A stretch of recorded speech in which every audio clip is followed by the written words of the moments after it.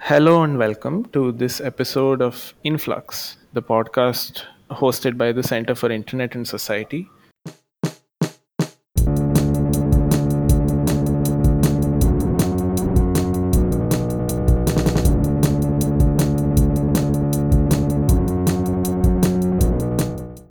Today, we have a very special episode lined up, which is the first part of our season one finale. In this episode, we will speak to two designers who are working on the Digital ID project at the Center for Internet and Society.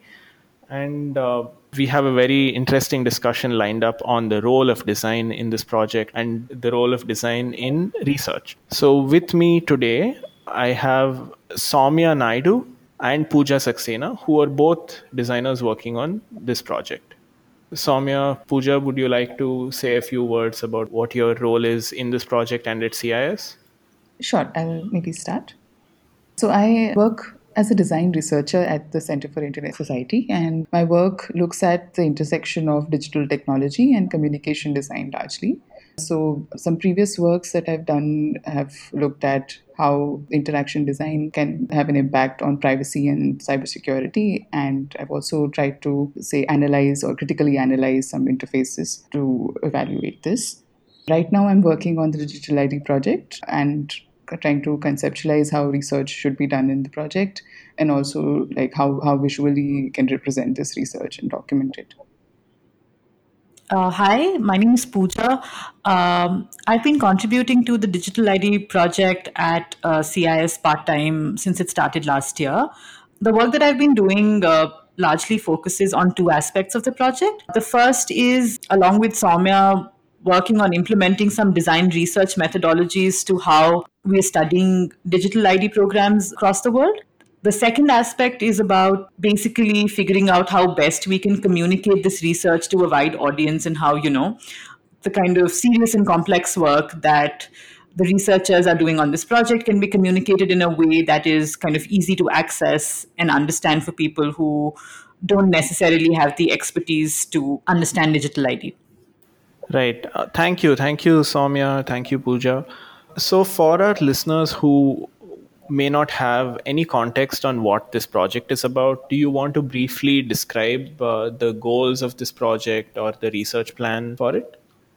Sure. This is what I believe will be about a 2 year project. And the idea with this project is to answer these two large questions. The first is about the appropriate uses of digital ID, which is to say, when should digital identity be used? The second aspect is about what are the different technology and policy choices that are available when one is conceptualizing and implementing a digital ID program, and how can one make informed decisions about those choices. So those are the two big questions that the project is trying to answer. Soumya, do you want to add anything? I think to my understanding, as the project was also conceptualized, we were trying to look at how currently digital ID projects are kind of formed and the frameworks are designed and how we should be looking at it. So I think that's where it kind of originated from. And we also looked at how rights play an important role in this conversation. We're looking at social rights, economic rights of citizens before looking at how the digital ID should be formulated. Right. Thank you. Thank you for that very interesting description.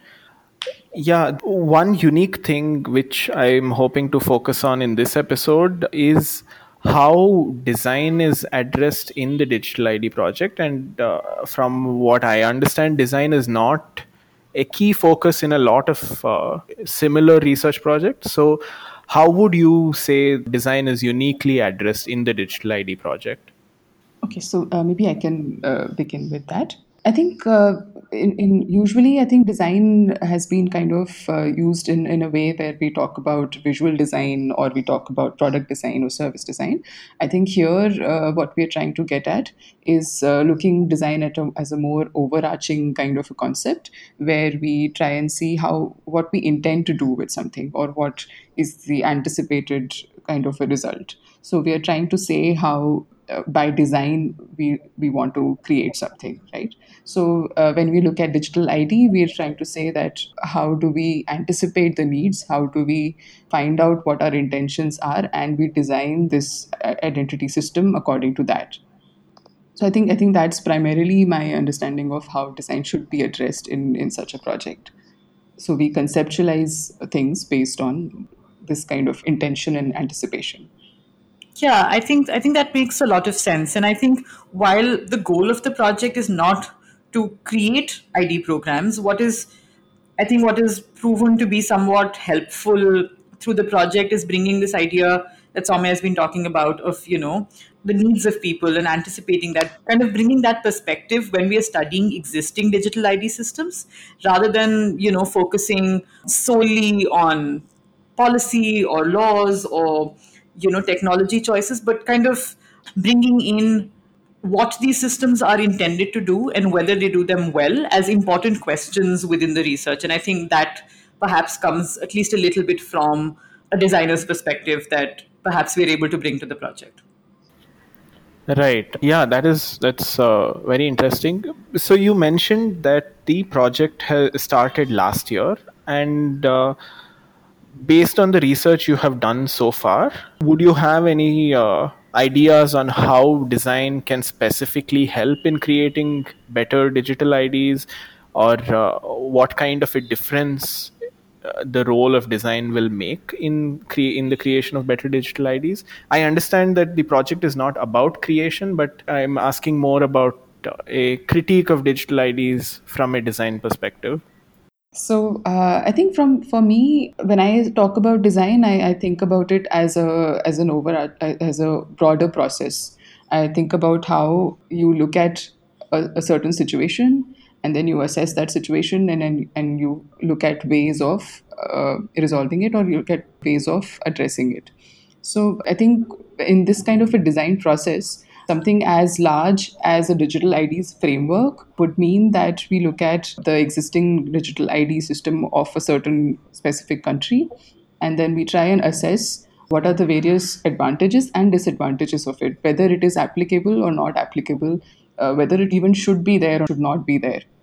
So I think in that kind of a very, very primary assessment, you follow a process of questioning everything and critically looking at everything, and then come up with some certain ideas of what the digital ID framework should be like.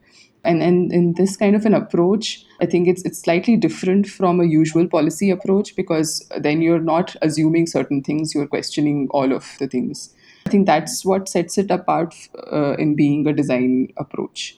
And also, I think in this particular project, what we're trying to also do is to look at what are the existing systems and critically assess them, and then to also look at what should be the framework ideally for any specific country to build a digital ID system. What should be the ways of evaluating it, and what should be the ways in which decisions should be made for a certain ID system. If I may add just a little bit, I think for me, one of the ways in which kind of design is playing a key role in this project, even in aspects that are not being led by designers on the team, is this idea of, deliberate decision making and deliberate actions. So, across the work that has been done in this project, a lot of it has been about how and why certain decisions are made or could be made, or basically looking at different criteria that one must understand and hold a system against to be able to both understand it better but also to be able to evaluate better. And I think to that extent this project is quite focused on design. It's looking at why decisions are made, who is making them, what are the benefits or the disadvantages of a particular decision. So I think that idea of how to make one's actions deliberate is where I think design is playing an interesting role in this project. Yeah, so from what you're saying, I understand that this project is heavily focused on using a design framework or methodology as something that contextualizes all the research that is done. Do you want to talk about the kind of different methodologies or frameworks that are being used in the research on this project, or maybe the kind of methodologies that you considered using, and why you're using the ones that you're using? Yeah, I think Soumya would be a great person to talk about the systems mapping approach that we've been using in this project right from the start. So I think initially when we began the project, we had a couple of brainstorming sessions and to understand what methodologies should we be looking at. The one thing that we were clear about was to involve design at a very conceptual level in the project, because in our previous experiences we had seen that we bring about the design approaches towards the very end of those projects, where we are looking at only making the research or the work that we've done accessible to people. But in this particular project, we were trying to understand how to involve design methodologies at the very core of the project. So, one of the ways that we thought we could be looking at this was to involve systems thinking as an approach, where we're trying to see digital ID system as a larger system, and we try to assess different parts of it. We then look at how the system can be changed or improved or built upon in any way. So that was one kind of an approach that we were looking at. And another was to also maybe look at something called a customer journey mapping, which is used in a very service design terminology. But the idea is to then look at how a citizen who has a digital ID and is part of that system goes about accessing any service, and what are the different touch points that they go through in order to access that service, what are the different gaps in this particular journey that they have. So these were the two primary approaches that we were trying to look at. But eventually we went with largely the systems thinking approach. And we're looking at the digital ID systems of different countries, and we're evaluating them or creating a visual mapping of them using the systems approach. Could you also talk a little bit more about, perhaps with examples, how the systems thinking methodology was used in this project? So I think what we began with was to see how the entire digital ID system can be mapped using the system thinking approach. But we eventually had to understand how, if you're looking at different countries and different sectors within those countries, we decided to maybe create separate systems for or subsystems for each of those sectors within each country.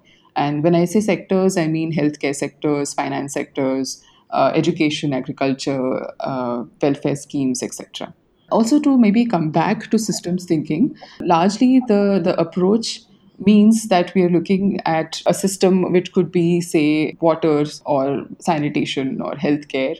And in that particular system, there can be various different entities. For instance, in a healthcare system, there would be entities such as hospital or a doctor or a patient who is also a citizen, or ambulance, pharmacies, medicines. Anything that can be part of that system is an entity of that system. And in a system thinking approach, you try and map all these entities and you try and understand how these are related to one another. So, for instance, a doctor treats the patient. A doctor is maybe also employed by a hospital. A patient may go to a hospital and is registered there. There are various ways in all of these entities interact with one another and exchange data with one another, or exchange some kind of a service with one another. So there is a way of then looking at the system in the way these relationships work. And then you look at how the patterns of these relationships create the system. So there can be different feedback loops, there can be various patterns that are emerging from the way the system has been structured. Eventually, the system approach would be to understand what can be changed in the system, or what could be identified as a leverage point in the system, changing which could bring about the most impact and improve the system in some way. So when you're looking at a system, you have to understand, if you're asking a question such as, how can I make the hospital work more efficiently, or how can I make this citizen access this service more easily, what should be improved in the system, right? So you're looking at it from those objectives or those questions, and then you make the change in the system to make the most or the biggest impact, which is what the leverage point is generally identified for.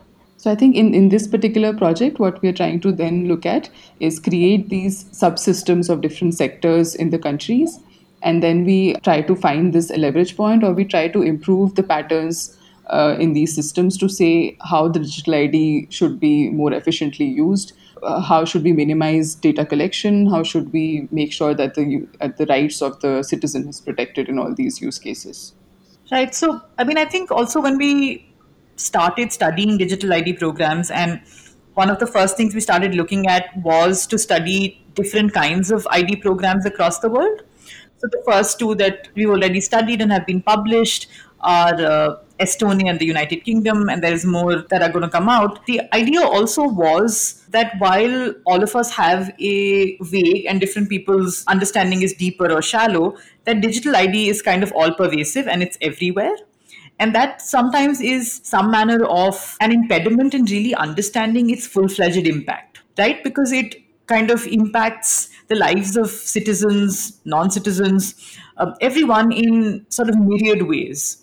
So, part of the kind of reason to go with something like this was to really understand how wide the web of digital ID is as well. So Soumya mentioned like all these specific subsystems that were identified, so say health or welfare or education. So with each of the countries whose national digital ID programs we try to study through this approach, the idea was to pick areas of life where digital ID had a very, very strong impact and then study those as a whole. So, for instance, in Estonia, I think we studied agriculture, and one kind of starts to see that their digital ID has an impact on the kind of subsidies you could get, but also has an impact on your land holdings and how, those are administratively handled on your cattle.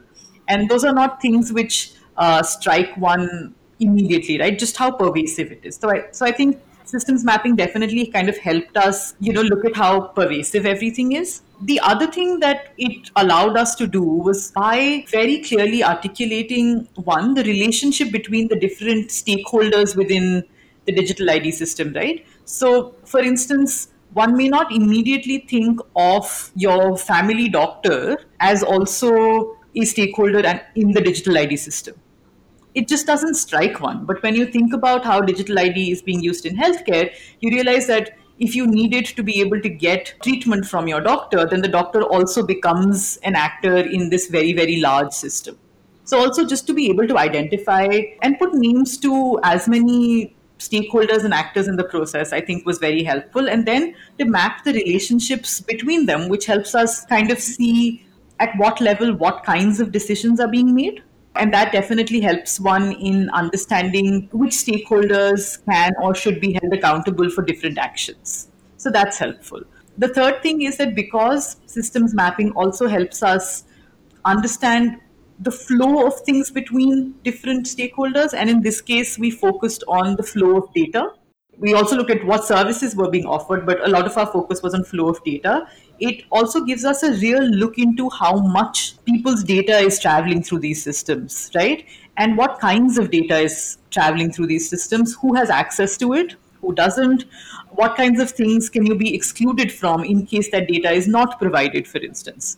So it just allowed us to look at the workings of the program rather than just read and write about how it was imagined. Like this kind of helps us look at what the implications of such a program are. And I think to that extent, the approach helps us form a more complete picture of what, an ID program does look like. The other thing that kind of happened while we were using the systems mapping approach is at some point we realized that what would also be useful for us to map is how key processes of identification and authentication happen in different digital ID programs, because that makes a huge difference to who has access to it, what kind of infrastructure you need to be able to do those things well. So at which point we made to be honest, we struggled a little bit with trying to map those processes as systems. Didn't quite find our answers because a process is often at least somewhat linear and systems maps are not linear, right?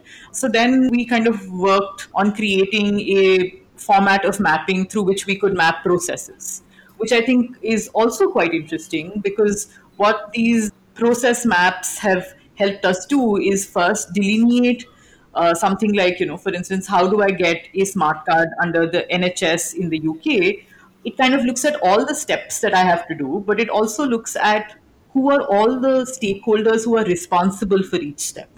And that again gives one an opportunity to identify what Soumya was calling leverage points, right? To see where there is possibility of one failure because of, because something goes wrong, but also it allows us to see where there are failures inbuilt in the system, right? You can tell that at this step there is clearly scope for a lot to go wrong, and that again gives one the opportunity to really study these systems as things that have impact on people's life, and that perhaps need to be designed in a way that negative impact is minimized, and what is kind of maximized is the good impact that they can possibly have. Yeah, it's really interesting in how many ways digital ID is all pervasive, perhaps. And it's also very interesting how this project maps the impact and the pervasiveness of digital ID systems. From what I understand, this mapping has been carried out for Estonia and the United Kingdom. Am I right? So far, yes. I think we've got India, which is going to be published soon, and then there is Nigeria, right, Samya? Yes, then there is Nigeria. Yeah. Right. Could you tell me something more about how you evaluated the digital ID systems in these countries? Maybe by taking one country as an example, and like the different things that you came across and any interesting findings through the framework that you used for evaluating it? So I would actually take a step back and say that I think all of this kind of begins with a glossary that was created right at the beginning of the project, which focused on understanding and defining all the core concepts and processes in any digital ID system. So the idea there was to find a shared vocabulary which could be used while we were studying all these different systems across the world. So the project kind of starts on the one hand from there. And I mean, depending on what your definitions are, the way you see things changes, right? So it is those definitions which in some way focused the mapping exercise in a particular fashion. So for instance, we said that we would map identification and authentication because those have been defined as core processes of a digital ID system. But also it allowed us to, use a shared vocabulary when different countries would call things differently, right? Because in the end, those words are not just about their meaning, they're also like PR for any digital ID system. Right. So, one aspect is that. The other aspect of the project was this evaluation framework for digital ID, right? And that has happened in parallel to this kind of mapping exercise that we've been working on. And they kind of work very nicely together because they allow the team working on this project to come at the same problem from different perspectives.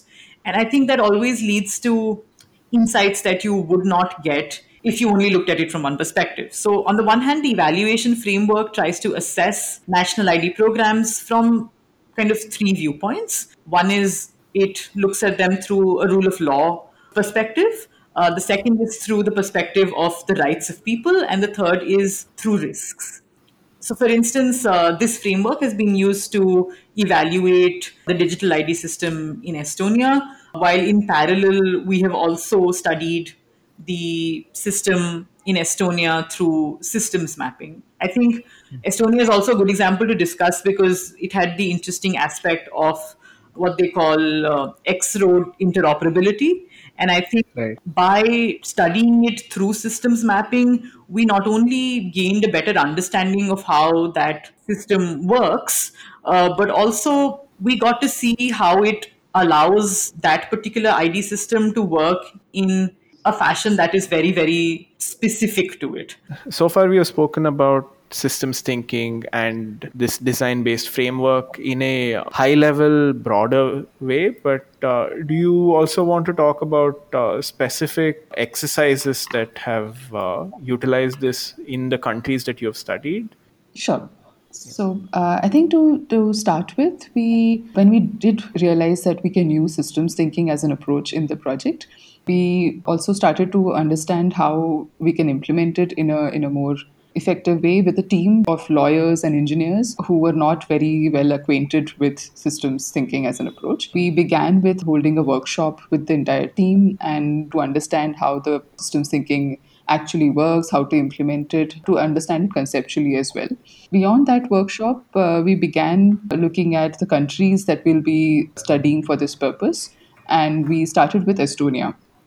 And Estonia was also unique in the sense that it had multiple digital ID systems actively functional at the same time, which meant a lot more complicated ways of looking at the system, which also meant many more subsystems because of their uses in various different sectors in the country. I think what we started with was a visual mapping methodology, which meant that we started something called the ERAF model in systems thinking approach. So the ERAF stands for entities, relationships, attributes, and flows.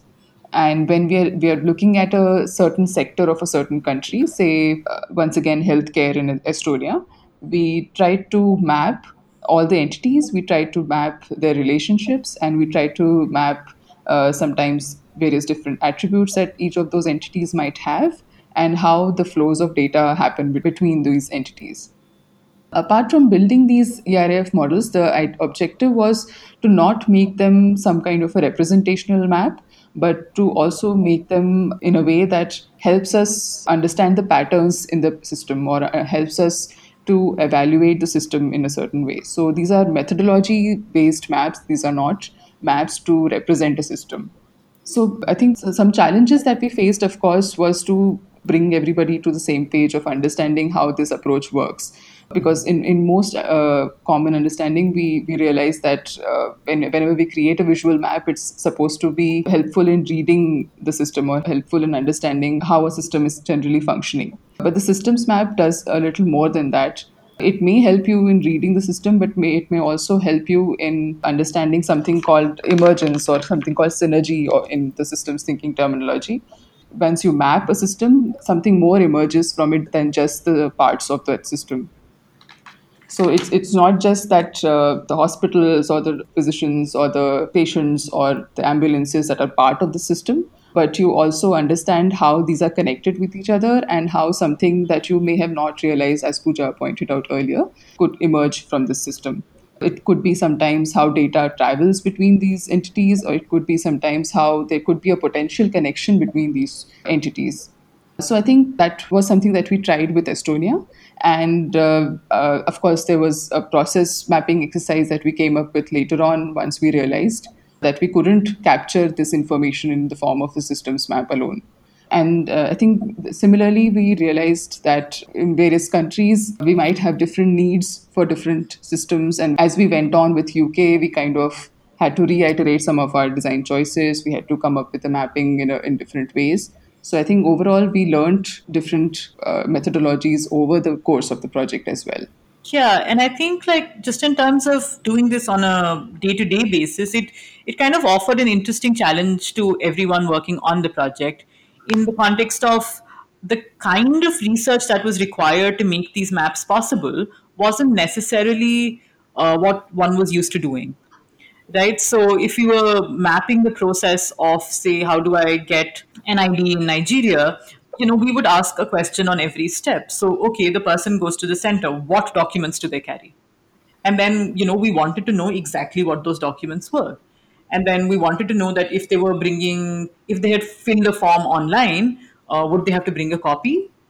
Would it be okay if they showed up without a copy? Like, we were really getting into the details of a lot of these processes. Same with, systems mapping. Like, we were really interested in kind of being able to articulate each relationship with as much clarity as possible. And wherever that was missing, it meant more research. So it also meant that this entire exercise was very iterative, both within the research for a single map, but also overall. So, one round of research happens and one tries to make a map, and then you realize that there is information that you don't have. And then another round of research happens, and the map becomes richer as a result of it. And that happens a number of times till we reach a point where the map feels sufficiently complete that someone could use it as one of the tools to understand that particular aspect of the ID system. So I think what it really brought to all of us and to this project was this notion of iterative research and questioning at every step whether our research was genuinely complete. It probably isn't even at this point, but kind of not feeling complacent and, oh, we've done research and we have everything we've got. This methodology, because we had to visually represent these maps, it made the gaps very obvious and clear in a way that they could not be ignored. And I think to that extent also, this exercise is bringing more completeness to the work that we're doing. Yeah, that's great. I can see how important this exercise is and how much design is making a difference to the digital ID research project as a whole. What do you think about other research projects standing to gain in different ways from design frameworks or methodologies? So in the last, several years, people have obviously realized that technology is now playing a huge role in how our interactions are mediated, and that has made technology an important aspect to study and to understand before one makes policies, right? And I think design as a whole is beginning to play a similar role, in the sense that it is design that mediates how technology is mediating our interactions, if that makes sense. I mean, it just adds another layer. And I do think that for those who are studying not just digital ID, but also privacy or cybersecurity or whatever, design is a layer in how people experience all of this. And it does help if those researching these issues or trying to understand them or communicate them to others have an understanding of how design works, what it can or cannot do, what are the intentions with which design is being done. So I think there is that one whole area of how design must be studied now for these things to be more comprehensive.